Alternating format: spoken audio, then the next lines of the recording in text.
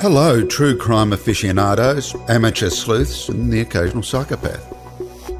Good news, we're putting together the finishing touches of Series 6 of Naked City. You'll hear from a survivor of the cult The Family, a kid imprisoned in Victorian bushland for more than a decade.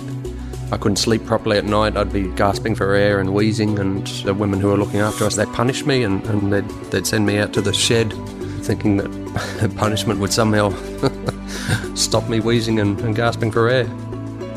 You'll hear the story of a man who took justice into his own hands in a quiet country town. Knowles and one of his mates were walking from Kirkstall into Croydon, and Cashmore has approached them and shot both of them dead with the shotgun. And the young cop who chased and caught a man who had killed his colleague in the middle of Melbourne.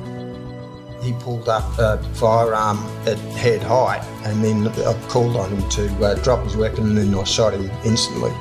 When we rolled him over, he had 6 exit wounds out his back.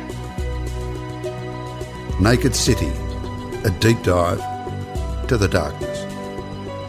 Spooky, isn't it?